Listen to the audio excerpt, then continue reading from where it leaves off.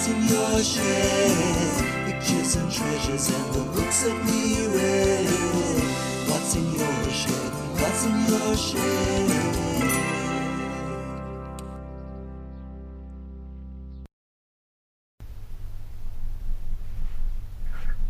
So what is that Razor Crest Lego thing?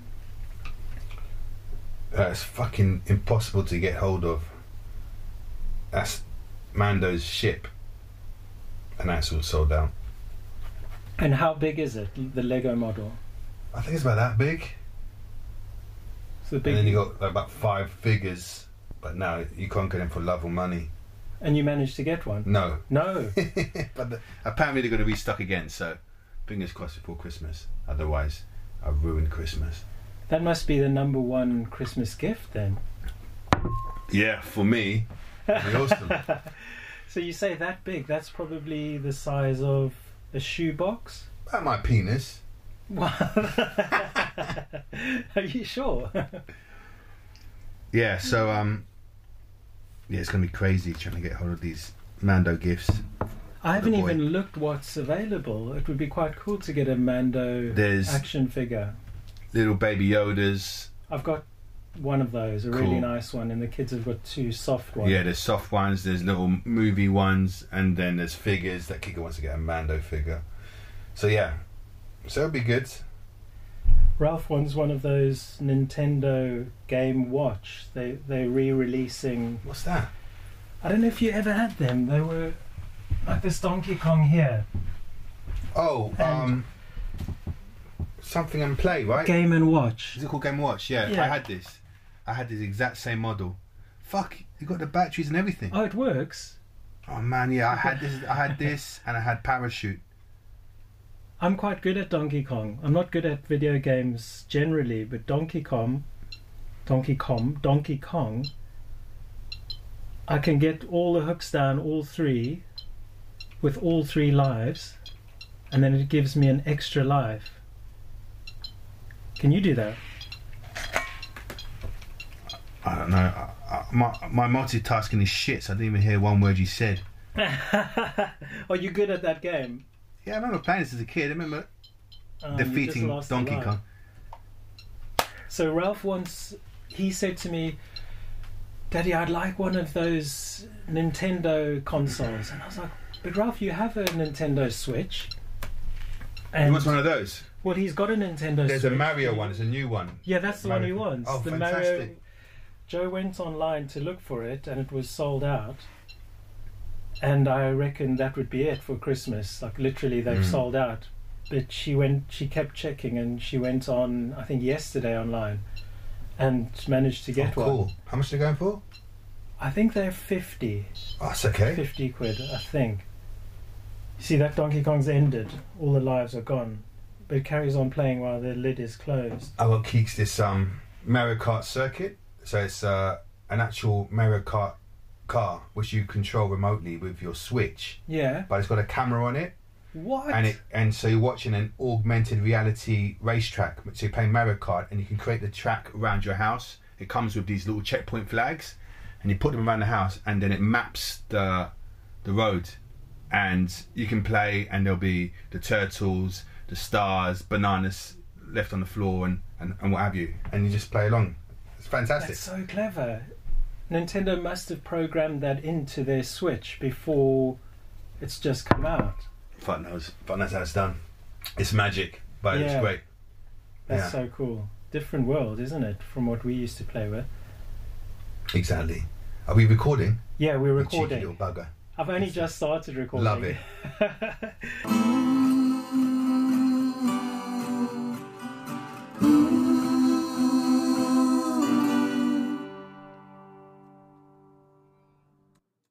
So tonight, Salvador's joining me to talk about an item which is more like a portal. It will take us into lots of different stories. And may I just add this little caveat here that I haven't done any homework. I don't really know properly what we're going to be talking about. You know, you just said Simpsons and that was it. Yeah. So I'm a think virgin. it's the conversation that it will create, and I bet you we'll be talking. It's scary, We'll have lots but to say. thrilling at the same time, enthralling at the same time. Yeah. We're going to talk about the Simpsons toys that I have. Love it. We won't go into a lot of detail about the individual toys, although if you want to, you can. But as with all the episodes, it acts like a gateway, like I said, a portal, and it will allow us to have a conversation. Where it takes us, we don't know. Exactly. And we are on But let's that journey. join our hands together, listeners, and join us. As we take a step into the unknown. I love it. I get quite nervous for every single episode. It's good. It's because you care, Warren. Ah, You know, if you didn't give if you didn't have any butterflies in your and it's because I'm here as well. You know, so it's just that sexual attraction. But no, it's good. It shows that you care. that's good. And hopefully through the episodes, I'll ease up a bit. And my voice always goes a bit funny, and that's also part Love of it. nerves. Love it. Unbelievable. I've done like 28, 29 episodes. Did you ever suffer from anxiety or anything when you were younger? No. I did. I had like panic attacks and stuff at my early 20s. Did I tell you about this? No. So yeah, badly. It was completely debilitating. I don't know when I was working for a record label at the time, and it happened. Actually, it happened when I went to India. I went in my early 20s. I went to India for a few weeks with some friends, and I was in the middle of this jungle. We went far off the beaten track, went as far as possible, to a point where we got to a village, and these kids were just crying when they saw me because they never saw a white guy before. They were like, the man was saying, "Oh, he hasn't seen someone white before." That's when they were just completely freaked out by me. Yeah, that one evening we're just like this ramshackled place, really hot, mozzies, no mosquito net, and I had all this tension in me and stuff. I don't know why. It just came out of nowhere in the middle of the night, and it built up and it built up and it built up, and I thought I was having a heart attack. I said, I'm going to die. I was so certain. My body was doing this thing, which out of nothing. I wasn't in a stressful situation that I knew of, but it was in this fight or flight mode and completely knocked me sideways. I just couldn't concentrate. I was palpitating, sweating, cold, and it lasted for quite a while. And my friends they were getting worried. What the fuck? So they said, where can we go to a doctor? And so I'll take you. And fucking ages, and we went to some weird little hospital. So did your friends notice that something was happening, and then they... No, I literally told them. I said, guys, something really... something. So no one could pick it up? No one could see No. you? It was in the middle of the night to wake them up. Oh, okay. So we got outside, trying to walk, get some fresh air, and it just built up, and I was like, what the fuck's happening? It was getting worse and worse. And, took me to this hospital, middle of the night, 4 a.m, and it was just us in this, one doctor, one nurse, and they couldn't speak any English or anything, and it was just hard to convey. And this other guy was trying to explain that his heart's doing something, but the doctor knew that this fucking white guy's just losing it. Apparently the malaria tablets had the side effects that you can get, anxiety attacks and stuff. And this nurse took me away into this part of the hospital, drew the curtains and pulled out an injection, and she shot me with morphine. That's going to relax you. Fuck. It was the best ever. It was the best thing ever. Yeah. I've taken a few drugs, and that's the one that's always like, fuck, that was the best. Literally, as soon as she put the needle in, everything just lifted. All this weight just went off my shoulders, and I fell in love with this nurse straight away. I was like, I think I had a boner as well. I just went, bong. And I said to her, I was like, I love you. You're an angel. I love purely because all of this bad stuff just got sucked away. Yeah. And my brain just went, bing, you're happy now. And I was so relieved. Like, I had this feeling that she saved my life, Just fell in love with her completely. So anxiety is pain, because morphine is pain relief. Poof. And I guess it will act on anxiety. Yeah, it must be hard if something comes up on you by surprise. Yeah. Is that right? Where you can't rationalize it. You don't know where it's come from. Would you describe it as like a point of no return? You realise you're getting bad, and then you just can't control Yeah, it. exactly. It spirals, and you start falling down this hole, and and obviously because of this shock effect, as you say, this thing happens without any sign or warning. You're completely on edge for a long time, and always think it's going to happen now. It's going to happen now. It's happening, and it becomes a self-fulfilling prophecy. It does happen because you're building up that tension. So there actually are markers to show you why you're having these panic attacks. If you do write down, so any listeners that do suffer from panic attacks, anxiety, when you do have a panic attack, get a piece of paper and a pen, write exactly what you were doing before it came, or even the whole day. There could be little signs that led to that, and you start seeing a pattern once you have this journal and stuff.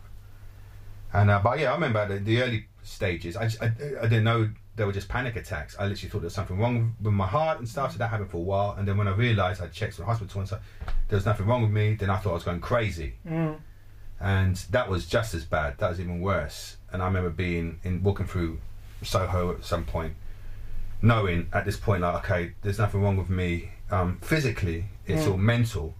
And I was like thinking, I'm only 20, I don't know, 22, 23, whatever.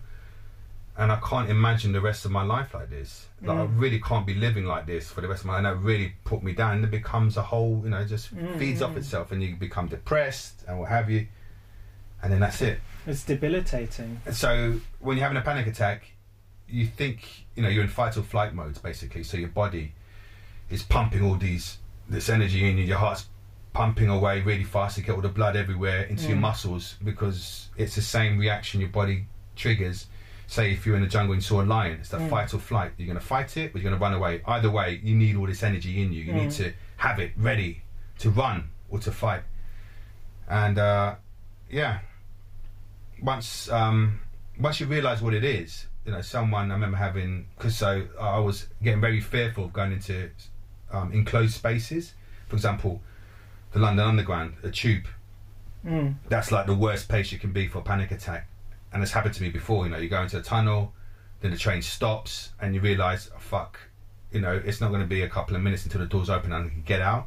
Once you realise there's no escape, there's no exit to your situation, in my case anyway, that really built up the tension. So whether I was in a taxi, whether I was in a meeting with big clients, whether I was doing a talk at a meeting or what have you, I remember thinking of having one in a taxi on the way to an award ceremony for designers with the record label, and we're going through central London, and I was thinking, fuck, I'm going to have to open a door and just run, like in the middle of the car was moving, as soon as the car slows down, I'm going to open the door and just going to run, and I'm wondering, well, I'm going to tell him tomorrow, what I'm going to say, I'm going to have to come up with a story, whatever. It's weird. So you put even more pressure on yourself. So it happened to me once in a tube, and then I just stood up, and I thought, fuck, I'm having a heart attack or what have you, and I started walking to people, to like, can you help me? But then, being in London, they just ignored. I didn't say anything. They see me walking up with this panic in my face and just look down on the floor, or purposely create some sort of body language that says, shuts me off. So no, don't come to me. So I was going to 1, 2, 3 people, and fuck. And then this woman she was again like an angel. Just looked at me with a really warm smile and just tapped on a seat next to her. Come and sit here. Oh, that's good. And I said, I'm sorry, I couldn't get the sentence out. I said, you're having a panic attack. I said, what? You're having a panic attack? I don't know. And she said, don't worry. She held my hand. Don't worry, the doors are going to open. You'll be okay. Nothing's going to happen. And then she gave me some names for these books. Said, look, find these books. This is what you're having. And I was like, thank you so much. And that almost, just having someone say everything's going to be okay relieves a lot. And then I found those books, and I realised I wasn't going crazy. And it was knowledge which was the key that stopped the panic attacks for me, and anxiety and depression. It was just the knowledge of saying, this happens to loads of people. This is why it happens. It doesn't, you can get out of it. And once I realised there was a reason to it, then it was okay. If there's a reason to it, then I can get out of this. There's a way to stop this. Before, I just had this thing in my head that it's completely spontaneous and irrational, and it'll just drop whenever. And that's what really scared the shit out of me. But once I realised, wait a minute, I'm in control. and then that was the key, and then I stopped it. And recognizing the triggers, perhaps knowing. Yeah, recognizing the triggers, and there's times, and it's still to this day, I can feel when the triggers are starting, but you accept it. You go, fine, come on, and then it goes away. Yeah. You feel it when your head's going a bit light and stuff, and he's like, look, I know you're there, these little demons, and then yeah. That's amazing, Sal. Thanks for sharing that. That's cool. It's No, really- I think it's really important. Mental health, anxiety, depression. I don't have that anymore, but I know a lot of people do, and it isn't completely irrational. It's all done because of certain things. And there has been a stigma attached to that. Yeah, type exactly. Of thing. So there was a massive taboo for that, especially when I was in my 20s. So 20 years ago, it wasn't I couldn't tell my boss. I just like get up and say, I need to go. I can't. It's, why, sir? Where are you going? I can't work today. And I was nearly got the sack. Yeah. Just drop and go.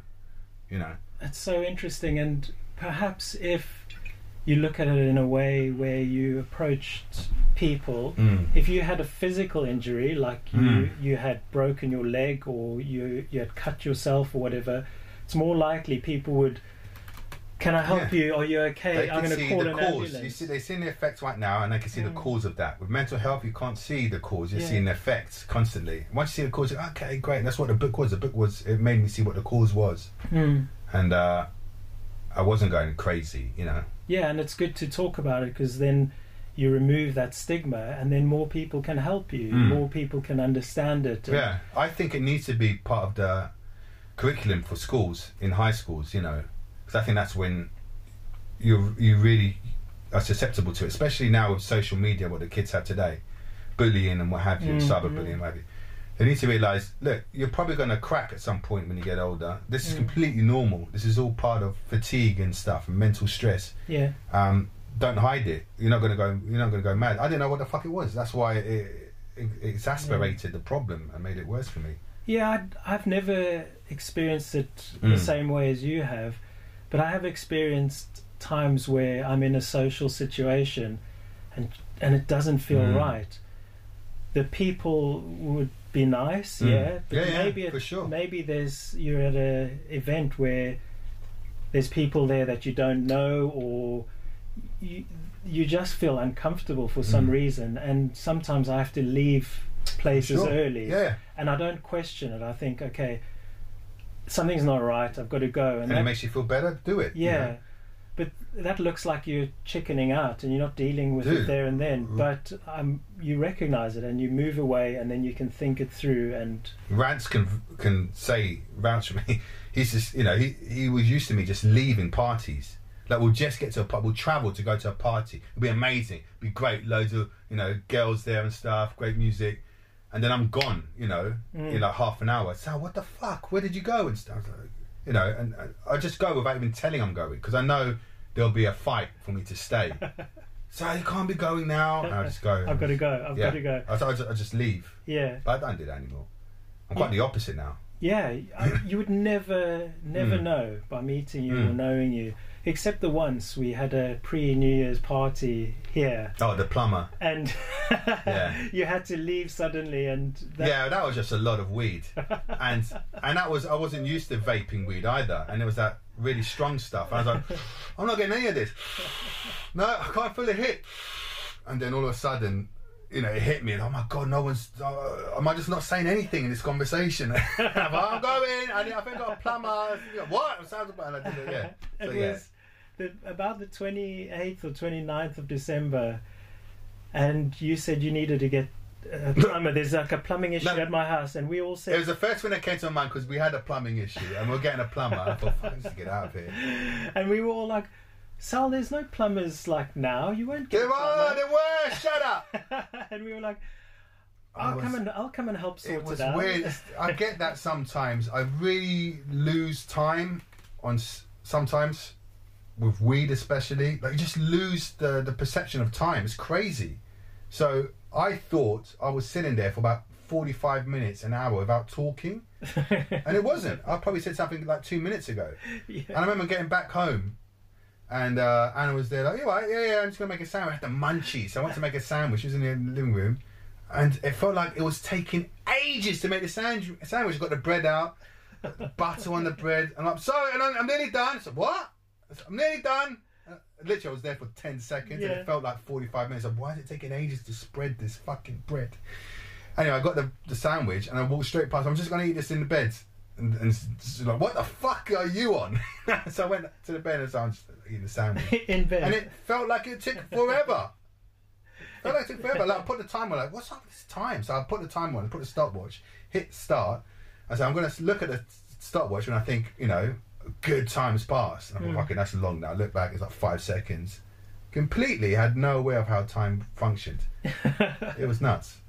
Sounds like fun. Except when you had to leave, and then when you kind of reach your base and you get your food, and you realise that your mind's playing tricks on you, and you can enjoy the ride. It's lovely. I've got on my lap a shoebox. It's fine. Let's get to the fucking topic because that was really depressing. Yeah. No.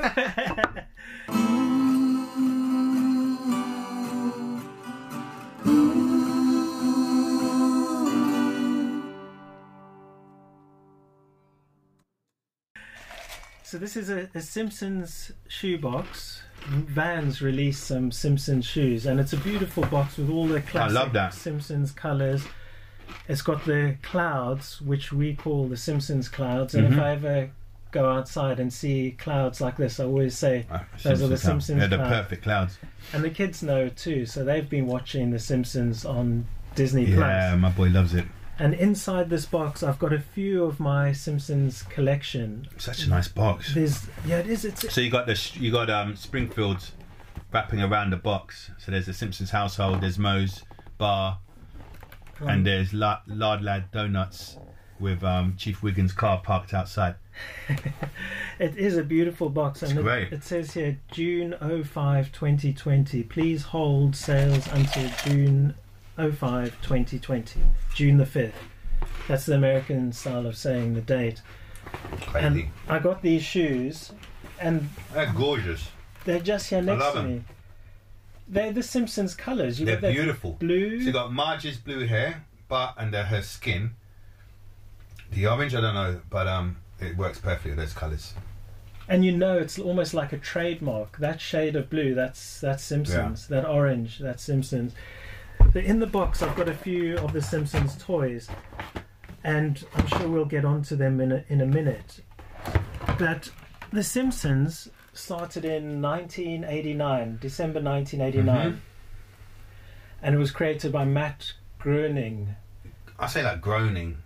Groening. Groening, do you say? Well, OE in German is instead of doing an O with an umlaut. So is he German descendant? I don't know. There's a lot of American names with a German... Is there an umlaut over the O? No umlaut. So what happens is, if you could actually write it GR umlaut O NING, but if you want to replace the umlaut O, you can do OE. So the same sound. So Groening. But no one says Matt Groening. You do. I do. Now I do. And he based the Simpsons on his family, and he replaced Bart's name. He is Bart, but he called it Bart, so he didn't call Bart Matt, if you know what I mean. And the Simpsons So he had a younger sister and a baby sister as well. He must have done. Well, the information I read said that he based it on his family. So I guess it probably is roughly the same ages. And it's this dysfunctional American family. The series came out in the late 80s, edging into the 90s, where I think artists were taking more risks. They were going back to that whole punk kind of style. And The Simpsons caught my attention from 1989, my pivotal year when I was 12. I loved the drawings, the simplicity of it, the rudeness. Like, it was cheeky, it was risky. For sure. And the colours, the bright colours, I was instantly attracted to it. And I used to watch it with my brother. And then I think he didn't watch as many as me. I think he was a bit older than me, and he was into sport and other things, and he watched other stuff. I'd watch it on a Monday night on the terrestrial channel, there was not BBC, SABC 1, 2 and 3. So there were 3 TV channels in South Africa, and all my friends and I would watch it on the same night, and then the next day at school we'd be lining up for our lesson and we would talk about The Simpsons, like Love it. just funny things in there, and we would put on some of the voices, like Krusty the Clown when he goes on that Cape Fear episode. I don't know if you saw that one. I think so. Cape Fear, Feare. Yeah. And they're on that boat, and Krusty the Clown is there, and he's after Bart. I don't know what, I can't remember. It's quite a dark film, Cape Fear, but it's based on that. And Krusty he stands on a rake, and the rake pings up and hits him on his head, and he goes, and then he walks around the boat. He's on the deck of the boat, and then he stands on another rake, and it hits his head, and he goes, and we'd be standing outside the classroom at school doing that. That Sideshow Bob, I knew I got it wrong on the night. I couldn't bring myself to think which one it was. I always got confused between Krusty the Clown and Sideshow Bob. But the Cape Fear episode, it was definitely Sideshow Bob who was after Bart or someone. And we'd be like, did you see that? That was so funny. And then there was the episode about Marge who becomes a gambling addict. Smithers, or Mr. Burns, I keep getting mixed up. Mr. Burns opens a casino, and Marge becomes addicted to the slot machines, and Mr. Burns goes crazy, and Smithers is with him the whole time, and he becomes completely isolated. He ends up growing his nails out, like his nails grow really long, his fingernails and toenails, and he gets a huge beard, and he's bedridden because he's so out of it.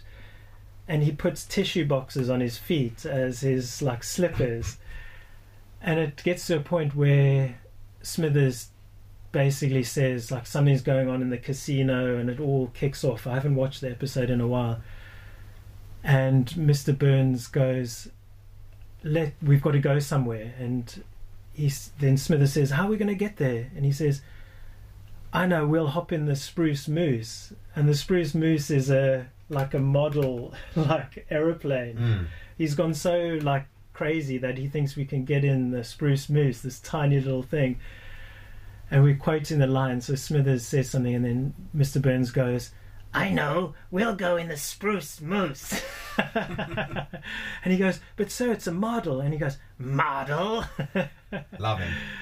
And we would be quoting all these things, and it influenced so much in my life, drawing for one. And you're an artist, you draw, and the pictures were achievable. You could actually draw them, and the likeness would be quite close, because sometimes when you copy, it's very difficult. There were simple shapes, the eyes and the nose and stuff. For me, what made The Simpsons such a revelation was that it was the first time on TV they had such a dysfunctional family, and there were horrible role models, bar Maggie and Marge to some extent, but the rest of them were deplorable. Bart was a complete nuisance. The dad was an alcoholic, strangles his son, and then you go to Moe's Tavern. Everyone there was some slice of wrong, in society in regards to where you can be in life, and everyone, teachers, fellow kids and stuff, they were all kind of weird anti-hero kind of role models, and it was quite refreshing, I thought. It was like, wow, it was very punk, and it was a kids show. It was just as much as it was an adult show as well, I suppose, but that's what really got to me. Wow, he's got no respect for his dad. Look at him. he's stealing from the shops, and he's skiving off school. And it was hilarious. And Homer getting completely wasted. Yeah, so it started off as Bart was supposed to be the key figure of the show. And then they realised, wait a minute, fuck, Homer's the treasure here. Yeah. And then you realise, after season 5 or something, this is what we need to be focusing on. Homer's fucking comedy gold. Everything, he's misogynistic, he's lazy, male chauvinist pig, self-centered. And his saying where he says "dope," Yeah. that's become part of the Yeah, English Doe became language. part of the pop culture, you know. I use it quite Spiel. often, like in Everyone text does. messages. Kika does it, like, Doe! That's incredible. 691 episodes since 1989. There's probably more because where I read this, it hasn't been updated, I suppose. And it started as like a side cartoon on the Tracy Ullman show, right? Yes, that's correct. And there was about, I don't know, maybe 4 or 5 episodes like that, and then And the animation's terrible. The artwork's terrible as well.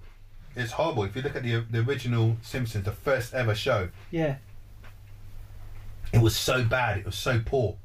But there's something about it. You know, even Homer. I think even Homer's voice was different, but it was that dysfunctionality which still just like bang. This is the winner. I think people needed it after the 80s, Like going this into glamorous, the 90s. yuppie, capitalist kind of movement, and then all of a sudden you're seeing this side effect, which Yeah. is the Simpsons. Very clever, and it's been the longest running US sitcom. Mm-hmm. That's amazing. What isn't season it? are we on now? I don't know, when I look on Disney Plus, there's a I new think it's season like now, right? 18 maybe? No, there's way more. Are There's there? way more, yeah. Oh, into the It's 20s. no, it's 30s. Oh. But I'm just wondering if it's gone into the 40s yet. Probably has. I wonder if they're still making any, or... have Yeah, well, they there was stopped? a new advert for a new season for Disney Plus. So I don't know whether or not they just claimed a season which they haven't Yeah. got yet. But it was all over the place. New season Simpsons. Clearly haven't done my research. Oh, that's but I okay. should That's know why. that. That's why we love this show. Do you have a favourite Simpsons episode? No, but I love Simpsons certain scenes, and I love is it Ralph Wiggum? Yeah, Chief Wiggins' son. Yeah, he's my favourite. He's so adorable. He's lovely. There was that Valentine's one where he was sending a card to Maggie, I think I vaguely remember that one. and it was an episode where they're in the classroom and the teacher says, okay, you can hand over your Valentine cards to whoever, and there's these kids like just dishing around to their friends and stuff, and Maggie, as wonderful as she is, you know, she noticed that Ralph wasn't getting anything, and he had this little envelope ready to receive his Valentine's, and it was completely barren, and she got up and she quickly wrote a Valentine's card and Oh, gave it Lisa's to us. wonderful. Lisa, isn't so I want she? to say Maggie, Lisa, and yeah, and that was great. And then it just started some sort of like stalkerish moment. And he drew her a card, and it said, "Will you be mine?" And it was a bee saying that. It said, you know, just. I remember stating that. Yeah. Yeah. And I think he says, you know, I smell of kittens. Just these little weird lines. I love him. I think he's great. He is. Good choice. His dad's an arsehole, but he's great. He's a sweet kid. And my son's called Ralph. Beautiful. Isn't that lovely? I don't know if it's spelt the same, but it still And, sounds and the he same. smells of kittens as well. Who, Ralph? Yeah.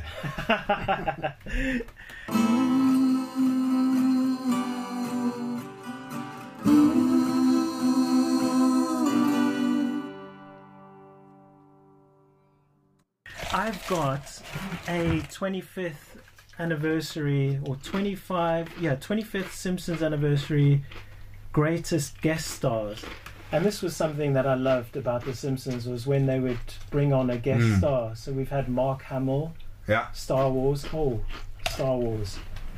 Sorry about the news. Darth Vader died. Oh, And I don't know his name, unfortunately. I know him as Darth Vader. Dave Prowse, who played Darth Vader, obviously didn't voice him. That was James Earl Jones. But yeah, he was also the Green Cross Code man here in the UK.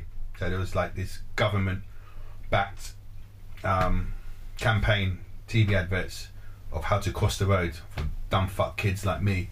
So look left, right, listen, and then cross. And then, you know, he'll be like this kind of superhero at the side of a pavement, and these kids about to run up. Hey, kids, stop! Do you remember the Green Cross Code? Look left, right, hold your hands and walk along with me. Yeah, fucking complete stranger, you fucking paedophile. So I don't know what that promoted, but hey, it was the 80s. But yeah, so he was famous for that. Yeah. So How did I get onto that? I said Mark Hamill. Yeah, I've actually got special guest. Yeah, I've got a special guest. I've got the toy here of Mark Hamill. Oh, It's one of the few that is out of the you're box. gonna have to put that on the gram as well, on the Instagram. Wes, Bit of Mark Hamill. yeah, look at him. And they've all got this they also all need to see the orthodontist, don't they? They've got this overhanging bite. So I have Michael Stipe here as well. Ah, And Michael Stipe is a hero of mine. I love REM. I'm intrigued by Michael Stipe. Also because Tom York loves Michael Stipe. And Tom York confides in him, apparently. And Michael Stipe helps him through difficult times. Because I didn't know that. it must be quite strange being the lead singer of Radiohead. I mean, he's the lead singer of REM, but I'm sure it becomes overwhelming and it can be quite difficult at times. And Michael Stipe helps him. He's kind of like a guru. And Tom York based a lot of his dance moves on how Michael Stipe moves. Because I don't know if you've ever seen Michael It's kind of Stipe. slinky and And wavy. And sometimes he just goes off, like he'll wave his arms around and his head wobbles all over the place. And then if you see Tom York move, he does very similar moves to Michael Stipe. And the episode he's on is called Homer the Mo, and Homer looks after Mo's Tavern. Because that's not going to end well. no, Mo went off to go see his old university professor at his University of Swigmore. And it's a university for people who are going to work in bars. It's all about booze. Perfect. And he goes off to this, and Homer's looking after Mo's Tavern, and obviously Homer wrecks it. But then Mo sees the light, he meets his professor ends up walking into a lake and ending his life. And then Mo goes back to his tavern, and Homer's trying to fix it up. He's wrecked it. Oh, actually, Mo is in there trying to fix it up, like with builders. And then Homer comes in with a gun and like, what are you doing? And it turns out to be Mo. And Mo changes the bar into some fancy place. Yeah, I've seen this one. Yeah, I remember this. Where there's lots of contemporary art and weird for the sake of being weird, that kind of style. And I think they even use the line weird for the sake of being weird when they describe those posters and pictures on there. And Homer and his mates who always go to Mo's Tavern, Carl and Lenny. they're really upset, and they're a nice group of guys. They I remember like that, us. so they kind of like uber gentrify. He uber gentrifies the Mo's Bar, doesn't he? And completely changes the demographic of it all. And when Homer's there with his mates, Mo's project manager or CEO, whoever's running the show, Mo introduces Homer and his mates, and this guy looks at them and turns off a light, and it only puts Homer and his mates in darkness, and the rest of this club is in light. And Homer's like, we just want to go to the bar and have a normal drink, kind of like us. And he sets up a bar in his house, in his garage, and invites REM to come and play, but he tells them it's for a benefit gig to save the rainforest. And Mike Mills, Peter Buck, and what's his name? After Michael Stipe. Oh, you were thinking another member. They go to his garage and they're playing "It's the End of the World as We Know It." It's the end of the world as we know it. And then Homer goes, beep, bop, da da da da da. You know how it goes. And Homer's like putting in loads of lines. It's really funny. I can't remember what they actually were. We're rockin' great! Leonard, what's his name? Herman Munster Motorcade, birthday party Cheetos, pogo sticks and lemonade. You symbiotic stupid jerks. That's right, Flanders. I am talking about you. How'd you get REM to play in your garage? I told them it was the benefit. They think they're saving the rainforest. Suckers! You know, that kind of part of the song where it turns into a bit of a What a rap. great gig for the guy that does Homer's voice, right? Because the amount of times he's spoken with celebrities on the show. That'd be amazing. I think Paul McCartney's been on it. Yeah. Ringo Starr, I think, as well. And what always amazed me as a kid, even now, is that person's voice. So when R.E.M. were in his garage singing, that was them singing. Yeah, they'll be there in the studio recording all of that. And Mike Mills or Peter Buck, I don't know which one, asked... Which Michael- one's the one with the glasses and the blonde hair? Oh no, I love R.E.M. so much, Yeah. but I don't know who that... Okay. I don't know, it could be either. And one of them says to Michael Stipe, are you sure... like these are millionaires who are going to like give us money to save the rainforest? And Michael Stipe goes, well, they've got to be millionaires because he's got a bar in his house. And I adored that episode because one of my heroes was in it. And Sal, I know that you've met Michael Stipe. I have, yeah. Can you tell us more about It was that? very short and brief. Again, working for one of the record labels, and he was doing a gig in Trafalgar Square. No, Trafalgar Square, and we were. I was doing all the marketing for us, the posters and all of that, and then we had an after party in this swanky hotel, and yeah, so at the after party I met him. I met him before, but I didn't speak to him. We hired a whole pub out near Trafalgar Square, and we were there, the record label and the band and stuff. And then we went out, he did his gig, we were enjoying that, getting really drunk and what else.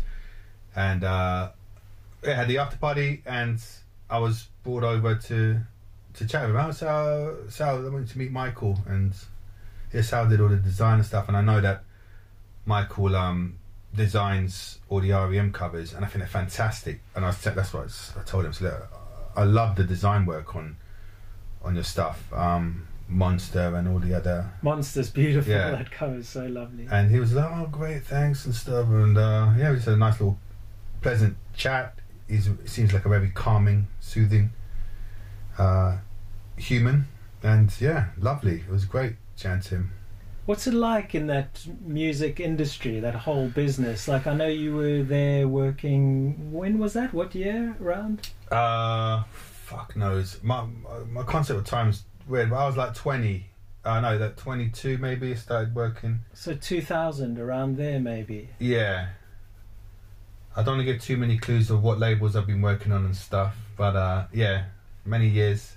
And the Different industry labels. allowed you to go to parties and all these... Oh, that was all. Yeah, things. for sure. Yeah, and especially if you're working on a party, you know. So I'll be doing stuff to promote the party with my design and what have you. Or if I worked on the album or single or whatever.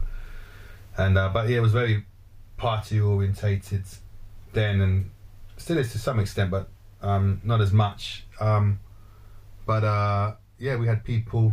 I have to be careful what I say, you know. But I can there tell was- you're very guarded Yeah. with this conversation. You're not saying a lot. Yeah, I'm happy to talk fully in a bar.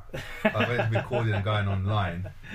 But let's just say there was lots of partying, and it's kind of expected at points, you know. It's rock and roll. I remember doing Class A drugs with a boss just 2 weeks into the job in the office, you know.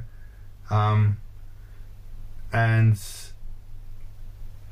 like, I have to. Should I help you out? It's just there's very there's loads of stories, but I'd Yeah. rather not. I don't want to get too Okay, close. we won't go there. Yeah, That's fine. It's we going to be won't. quite incriminating at the time. This is the first time I've had a guest where this has happened, and I've been watching David Letterman quite a bit. He's done a new Yeah, on series. Netflix. My Guest Needs No Introduction. Yeah, I something think like it's something that. like that. And and next or something. Yeah, I think the word next is in there. Yeah. Oh, My next guest is. That's it. I think Yeah. it is.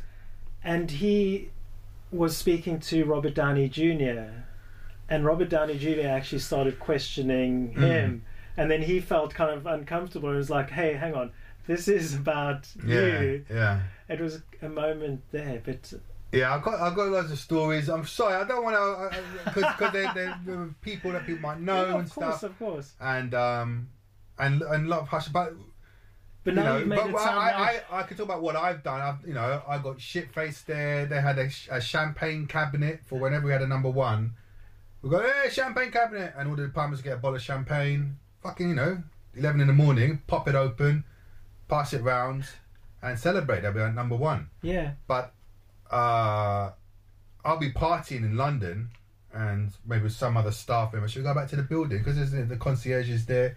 And I go, ba, let us in. That's fine, because it happens. We go, we need to do some work. Then my late night stuff. We'll go up and raid the champagne cabinet, take the bottles out, down them, and then go to the brainstorming room and just have a party there. I remember waking up in the morning, fuck, and I'd work the next day. I was there. I was already in the building. I just slumbered off into my desk and like, who the fuck's had the champagne? Everyone's screaming, bottles in the brainstorm. But yeah, I've done lots of naughty stuff there. I remember there was a Green Day gig I was doing all the artwork for, and dick, I was young. I was like early 20s, and I was really happy to be in an industry like the music industry. I came from a council estate. I was the first one from our family to go to university and stuff. My expectations of where I'll be in life was very low. I had no aspiration. When you're a kid like that growing up in a council estate, and all your friends as well, and never been into a house before, let alone the music industry. So when you're that age, you have no aspirations. But I remember there's another story of how I got into music industry, but I was pushed by someone to just do it. I thought, I'm never good enough for that, and lucky enough I ended up there, and it changed everything, Green Day. So I was all like, wow, I'm in the music industry, and I would just drink a lot and do some drugs and stuff. And at that age, I think you're invincible. So we're at the Green Day gig, and it was a quite small, intimate Radio 1 gig, live, and I'm beers and stuff because everything's free, and that's just a bad thing to give to a 20-year-old who likes to party. And I went on stage, did like stage dives, crowd surfed, went to the mosh pit, and it was like, whoa, this guy's a bit crazy. Come on, motherfuckers. That's usually the case though, Green Day fans, you know what I mean? They think they're all like hard moshers, and they're not, they're just fucking pussies. And anyway, I ended up getting really drunk, just being a dick. And then like, and I threw some drinks at the Radio 1 sound desk. Oh no. I ripped off the tiles from the ceiling and threw them into the crowd. Oh dear. Ended up on the floor in the platform at Oxford Circus. My mate ripping my t-shirt with his penknife, screaming. Yeah, it's hilarious. And going it was wrong. You're more punk than Green Day. Green Day aren't really punk. Fuck Green Day. I quite like Green Day. I love them. Dookie, great album. But we listened to a lot of it when we were in a record label. And imagine seeing them live. I can imagine that will make you energetic. And you go, well, these people usually on the other side of the screen, and I'm with them, and you see all the just as human as you are, really, and the music makes you want to jump. Yeah, they've probably been on The Simpsons. They have. I remember seeing them on The Simpsons. Yeah, I'm going to track down that episode. All you need to do is go and Google and type in Simpsons episode Green Day. There you go. And then they tell you which You'll one. You'll be on it one day, Waz. Well, maybe. Who knows? Another guest star that I have a toy for is Tom Petty. Oh, you love Tom Petty. I do. Oh, bless his soul. And I saw Tom Petty live at the Isle of Wight Festival the same year that Pearl Jam played. And it was incredible. Tom Petty was beautiful. He stood at the mic, and I'm going to stand up and show you, Sal. That's such a great... It's just a great packaging as well. Isn't it good? Do you know that particular toy is worth like £300? Fuck, really? Yeah, it's a rarity. I'm looking. I found this maraca. So Tom Petty on stage, Isle of Wight Festival. He's holding the mic on the stand with one hand, and he's got the maraca in the other, and he does like a proper lunge. And I'm lunging towards Sal now. And it was a beautiful moment seeing Tom Petty do that. Unfortunately, he passed away soon after. And That was, I've written down the year because Wasn't like your fault, was it? Well, when you didn't do anything. No, I didn't. Maybe I loved him too much. He died on the 2nd of October 2017. I went to America on the 9th of October 2017. Wow. And you're going to laugh because I'm going to talk about Idaho. Sorry, this is an in-joke, ladies and gentlemen. We used to do a podcast called Cinema Under the Stairs. If you like movies, check it out. It's actually quite fun. Because we run a cinema here in Oxford. And Warren always used to bring up his road trips across America, well, not across America, just down Idaho. And I was, oh, fuck me, here comes the Idaho story again. So, and you're in for a treat. This is the first time. I must have mentioned Idaho in other episodes. But this time you get a bit of the story. I arrived at Salt Lake City International Airport, a work trip, and hired a car from the airport, driving north on the I-15. I'm heading towards Idaho because I was going to do some work at a university in Idaho, and drive through Utah, north, get into Idaho. About 3.5 hours from the airport, there's a place called Malad. It's a very small... Malad? Is it like my lad? Milad. Did it have an apostrophe after the M? No, M-A-L-A-D, Malad. It is a strange name. It's in the middle of nowhere in Idaho. It's a small town. There's one main street. You could imagine it as a Wild West town. Love it. Where you've got your bank and your post office and a thrift store, a hotel on the corner, which is the hotel I stayed in. I stayed a night there because I thought I'd need a rest. I couldn't make it all the way. Sounds like a scene that would be in No Country for Old Men or something, like a location. I dug out some pictures of it. Oh, actually, I didn't. I went on Google Earth, Google Sat, and then you type in the name of the place. Not Google Earth, just Google Maps now. You don't use Google Earth because it does the same thing. Remember, Google Earth was literally the globe. And you zoom in and out. Yeah, and now you can do it on Google Maps. You get to the place you want, you click satellite if you want to see the street view, and there's a little yellow person on the side you drag onto the street. And then it takes you on street level and you can look around. And I've used that before. I've gone to places. It kind of spoils You mentioned it in one of your earlier episodes. I mean, you're in the Barbers. Oh yes, in Oxford. Yeah, and there's pictures on there. You can see me sitting in the barber's chair if you go into that shop. That's good. Because that's a new, not that new actually, but something they brought into Google Maps where you could actually go into certain shops on streets and look around inside buildings as well as going down the street. Yeah. And in this case, it's the Barbers on the Cowley Road, and they came in whilst you were having your hair cut. Yes. What is it? Some dude with this camera, just a spinning camera on the top of his head. He didn't have that. I think they must have parked their car with the equipment.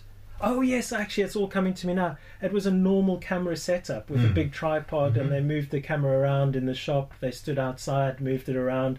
It's not as technical as you think. It's not as good as the street view. Yeah. It was you heard the whizzing of the camera when you see the guy go. Yeah. But yeah, so you said that you asked for your face to be blurred out, right? And they didn't, because they said that's just too beautiful to blur out. And they kept it there. So you should put the coordinates maybe, or screen grab it, put it on Instagram. That'd be quite funny. Okay, I might do that.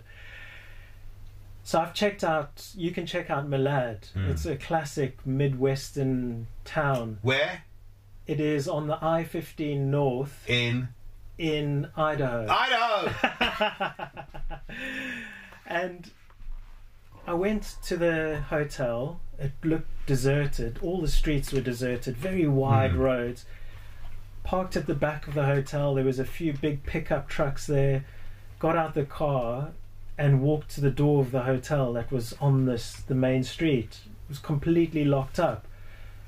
And I thought I better check my emails, and the email instructions were ring the bell on the side. Good. So I rang the bell, and this guy came up eventually. It took about 5 minutes. I was standing out there. He showed me my room, and he said, once you've settled down, come down those stairs just over there. And he was pointing to the staircase, and there's a bar there. Come and have a beer. Nice. I was like, I'm so exhausted. I've been on a transatlantic flight, driven from the airport, which kind of shouldn't really be doing, because you've crossed these time zones, and when we land, it's like I'm meant to be good for you asleep. for doing that, man. So I drove, and then I said to the guy, okay, cool, I'll see how I feel. And I put all my stuff down, and it's those moments where you think, I could quite easily just get in bed, or I can do that. What's this guy like? Was he a welcoming guy? Was he friendly? Yeah, he was really friendly, really nice. And I thought to myself, do you know what? I want to do this because it's an experience. If I don't do it, I'm not going to have anything I've learnt. I've just gone to bed. And I went downstairs, and it was amazing. This bar... But it's just you and him. Up. There's no one else Well, there. he was behind the bar. So when I rang the bell, he must have come from behind the bar, gone upstairs, let me in. And by the time I came down, he was behind the bar serving drinks. So there were people there? There were guests? There were people there. Okay, it's just weird because the door was locked. Yeah. There's a side door for the bar. Ah, nice. But by this time, they had closed it, so it became a lock-in. And I sat at the bar, and there were some Halloween decorations in pre-Halloween, early October. And there was this beautiful memorial with some candles and some flowers for Tom Petty, and it said, rest in peace, Tom. And because I was so tired and so emotional, I didn't burst into tears, but I can feel it welling up right now. And I shed a tear at the bar. Good. And he offered me a drink. I could see he could see that I was a bit sad, but I kind of snapped out of it. It was one of those moments we were describing earlier where you kind of try rationalize, you know, work out what's going on. Okay, I'm not desperately sad. Well, I am. Tom Petty died, but I'm exhausted, and I'm in an unfamiliar surrounding.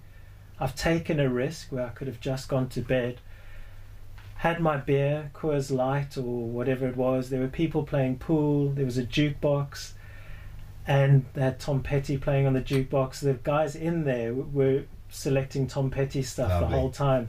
Oh yeah, alright, take it easy baby, make it last all night. She was an American girl. And I just felt at home. I thought, you know, I'm in the country. I'm glad I came down to the bar. Yeah. I'm in a country where Tom Petty came from. Tom Petty like evokes the wild open spaces, the West. And of course I've got this Tom Petty Simpsons toy, and whenever I look at it, I think of that time when I was sitting in the bar. Yeah. Brings a tear to my eye. So beautiful. Do you know what else brought a tear to my eye? When you snagged your testicles in your zip this morning. That's really painful. I haven't done that for years because I wear boxers or underpants. Yeah. So if you freeball it, then you could snag. You call it freeball it, don't call it commando. No, well I know it's commando, but I've always known it as freeballing. Yeah.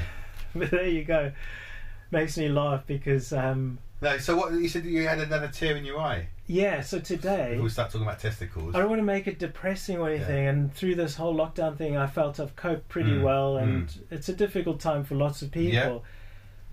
Ralph's really into the Foo Fighters. Oh, he cool. loves them. He's 9, and it's one of those bands that I didn't make him listen to. I've suggested Pearl Jam or Nirvana. He loves Nirvana, but Foo Fighters he found on his own.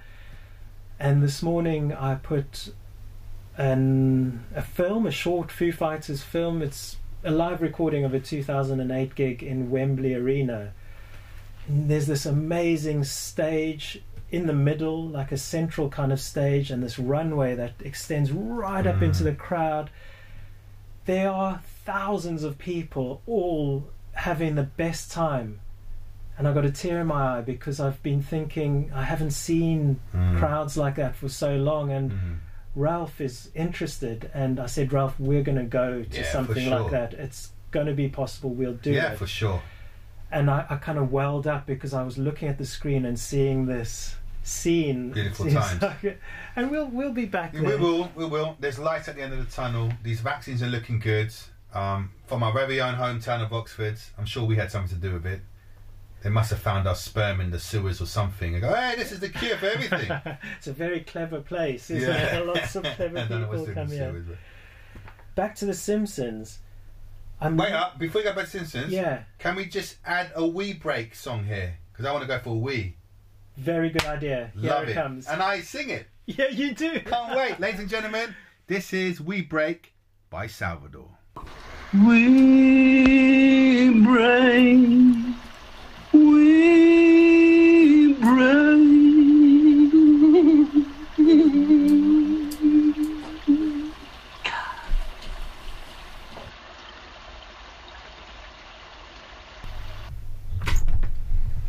Oh, that's lovely. Just comes out like a bucket, my piss. Ooh. You know that. It's like you go to some toilets, you know, in public spaces, and there's old codgers there next to you, their dingles out, and they're waiting like half an hour for the piss to come out. Me, like, I could walk up, I could, on the beat, I could bang, bang, bang, piss, and it just comes out straight away. Bash! We went for a walk Like a the other bucket. night. And Yeah. You've always told me this, but when we went for a walk, we were standing fairly close when we both did a wild wee, I guess. And I could hear it, and you said it's like a bucket, isn't Yeah, it it? just comes and I was out. like, yeah. It just splashes out like a big bucket. So the irony is that we are peeing into In a bucket, I know, it's weird. I found that pretty meta as well. I was like, what the fuck? Is my bucket going to that bucket? Or... It saves us from having to go through the muddy garden and pee in a hedge or something, and I always feel bad that it's going to kill some of the plant life. No, it just makes it better, surely, without piss. Not too much. No. Not too much. The Simpsons, prank calls. Did you ever do prank calls, Sal? Yeah, loads of times. But not to say, you know, like, you know, can I speak to Master Bates or anything like that? You know, a play of words. It was literally just, I remember the record label as well at one point. Just, you know, we had the phones, so at lunch break, I'll go to the press department. Hey, look, I'll call up a really famous business, and I'll call up a business, like a big business. I don't know, Apple or whatever. Yeah. And the guy I was with, he was one of the press officers.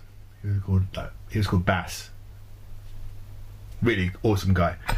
I used to call him Bassos. So I called up this business, and the receptionist speaker, hello, can I speak to you? Would you like to get through to? That's Bassos, please. What? Sorry, Bassos. Sorry, you like to speak to who? Mr. Bassos, please.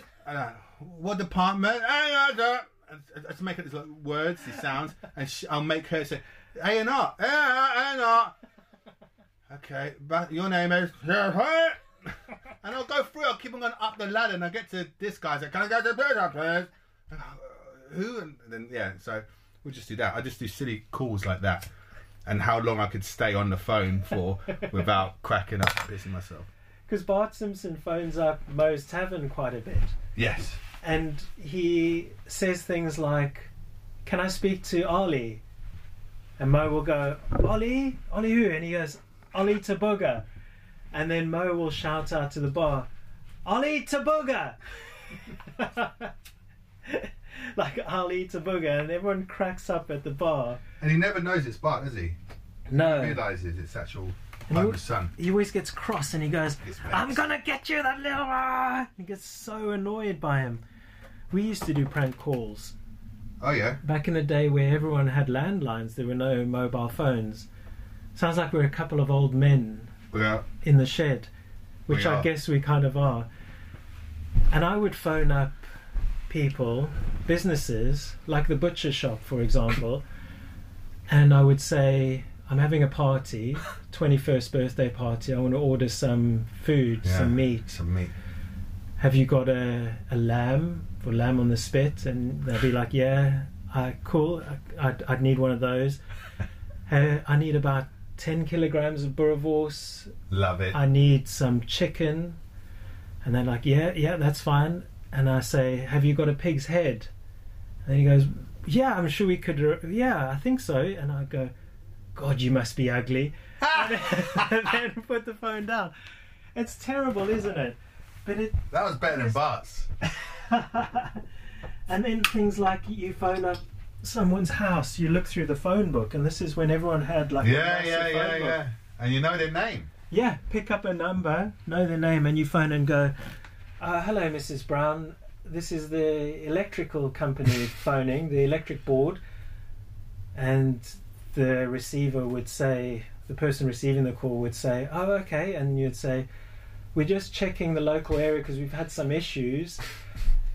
Would you mind checking if your fridge is running? and hopefully they'll go off and go, yeah, my fridge is running, and then you say, well, you better run after it. And I don't know if it's that funny. I guess at the just time, wait for their response. yeah, sometimes, or they'll just hang up because you start laughing. I suppose it's those things where you're with your mates, and I'd do it with my friends, and you'd have a giggle. Like, Did you ever do what that knockdown ginger? How does that work? You probably had a different name for it in South Africa. It's literally just walking up to the door, knocking on it, and running away, just hiding behind a bush and seeing them open the door and just have a little snigger, and that was it. We'd call it tok-toki. Tok-toki, better. And you'd knock on the door and do exactly that. But ours progressed because we lived in this block of flats called Darrenwood Heights, where there was 2 floors, and it went around in a big horseshoe shape, and in the middle there was the swimming pool, massive garden, and there was loads of flats. But everyone kind of knew us, and they knew us group of kids were naughty. And this was Gary Peterkin, who I spoke about in previous episodes, the kid who had everything. He had the E.T. Kuahara BMX, he had the gold creepy crawly inflatable that you could go on the pool with. He had the best of everything. He had the Coca-Cola black yo-yo, I was going to say, the Russell spinner. He had the Russell spinners. And he was naughty, and what he did was got dog poo, put it in a brown paper bag, and then lit it, and the person then knock and run, and the person comes out and sees this burning paper bag and then stamps on it. Very mean. That's naughty, isn't it? That is naughty.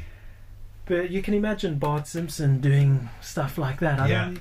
There's a great scene. This is one when he's skateboarding naked through Springfield, and it's one of those great pieces of animation where, you know, just strategically placed objects which he passes through just covers his penis. Yes. And he's going for everything. Like, you know, there'll be someone's hair in the way, or a bicycle, or ball bounces just where his dick is. Yeah. And he keeps on going, and you think, oh fuck, he's done it, this is great. And he just hits, you know, he goes past these long hedgerow, and for some bizarre reason the middle section of the hedge is missing. You just see his dick for like half a second, you know, where you least expect it. And it was fantastic, and me and Keith just like cracked like, it's hilarious to see Bart's dick, this tiny little yellow body, little nubbin just going through, like, bless him. Oh, Bart's so cute, and he loves skateboarding, and I think that was another thing that made me love skateboarding even more than I already did. Was like Bart Simpson skates. Make it cool, yeah. He was really good. I actually had a 41st birthday party where the kids and Joe got me Simpsons stuff. Or didn't get me it, they made it. The kids drew Simpsons cards, and I'm looking at it here is the donut. You know, this is like it's sewed with felt, and it's got a pink that's awesome felt it's on got the the top. little hundreds and thousands sprinkled on top. And when you look at it, I know when I look at it, I know what it is, but I was like, that's the Simpsons donut. And I've got a Simpsons annual, 2018 annual, and look on the back there it is, there's a donut. There's the donut, and we've got Maggie sleeping on the donut, who I confusingly called Lisa, said name. Oh, that's easily done. So love it. And you know, the illustrations are great, but all the illustrations done now in The Simpsons for quite a while now. I think it's all illustrated in South Korea.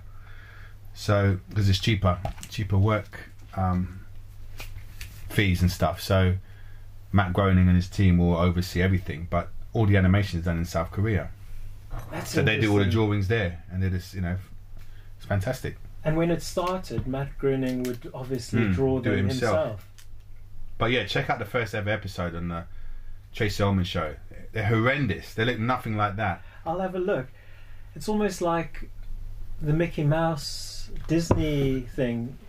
Steamboat Willie. Yeah, and you see Mickey Mouse early days, but the first ever. But those are quite good though. Those drawings. They're beautiful. Those Walt Disney animations. They were fluids, you know. Yeah.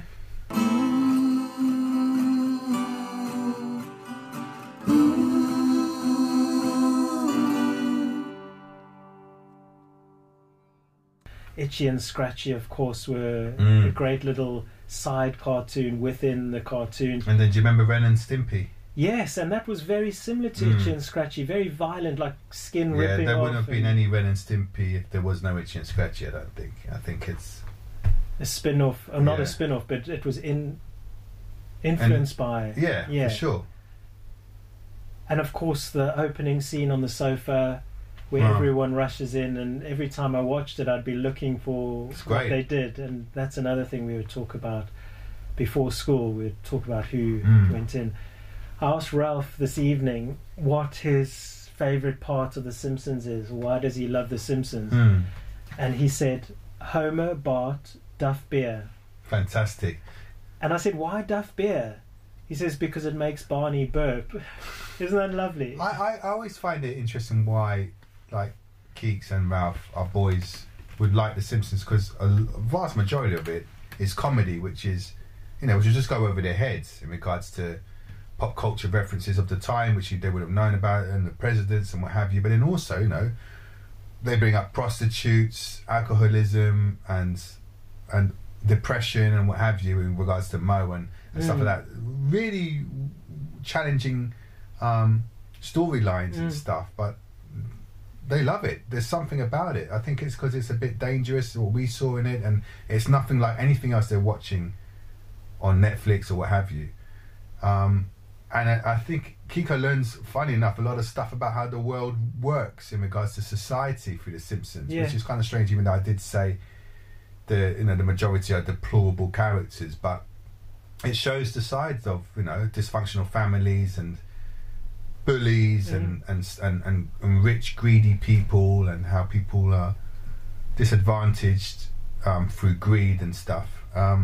There's always a good message. There is. I was watching one today, but it was all done in jest as well. It's about the paparazzi and taking pictures of famous people, and just for quick sales and what have you. But yeah, all these parts of society and life that they probably wouldn't discuss at primary school, but for some clever way, The Simpsons and Matt Groening managed to weave it into their stories, and the kids just kind of like that. I'm sure majority of the times he's not laughing at most of the jokes that I am, all these subtle one-liners and stuff, but he loves it.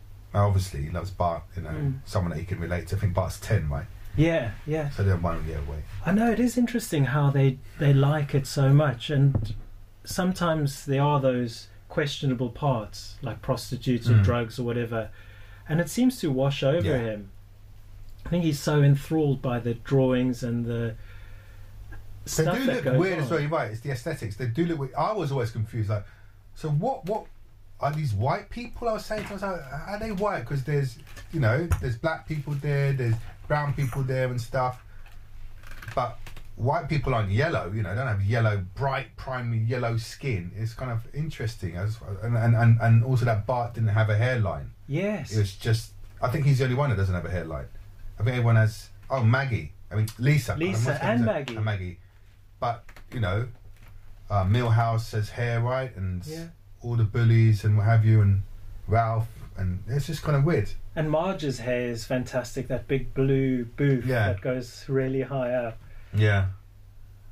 Oh, his granddad's got a bit of the old spiky hair at the top, but that weird little yellow thing. But, yeah, I always found it kind of fascinating, the aesthetics of it. It was completely weird and different. Lovely bright colours the whole time. And the music's great, and it's the music's done by Danny Elfman, who did the score for Batman, the Tim Burton movies. So good knowledge. Once you hear that and hear the Batman music, you can see the similarities. Very interesting.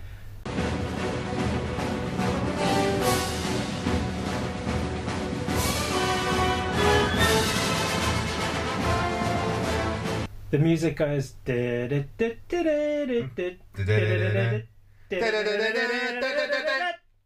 I'll try it on the harmonica. Cool. We